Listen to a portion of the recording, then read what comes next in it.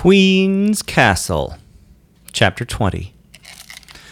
Dirk threw the operating lever of the recorder to stop, then rewound until he could erase the last sentence.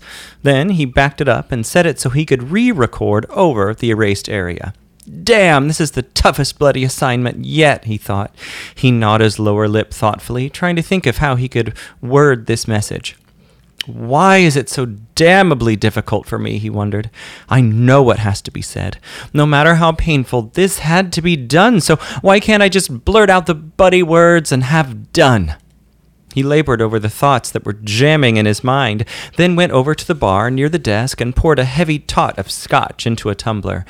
He put it to his lips and tossed it off neat. It coursed its warm way down his gullet. Then he felt it hit bottom and spread. As the warmth crept through him, he began to get an idea of how to make this miserable recording. He went back to the desk and sat down, then flicked the switch to record. He let the tape reel up for a while without making a sound into the microphone. He had to have enough time to get out of the range of Lee's perception before the message started, once he had planted the recorder and switched it to play. So he let quite a bit of it reel up before he spoke.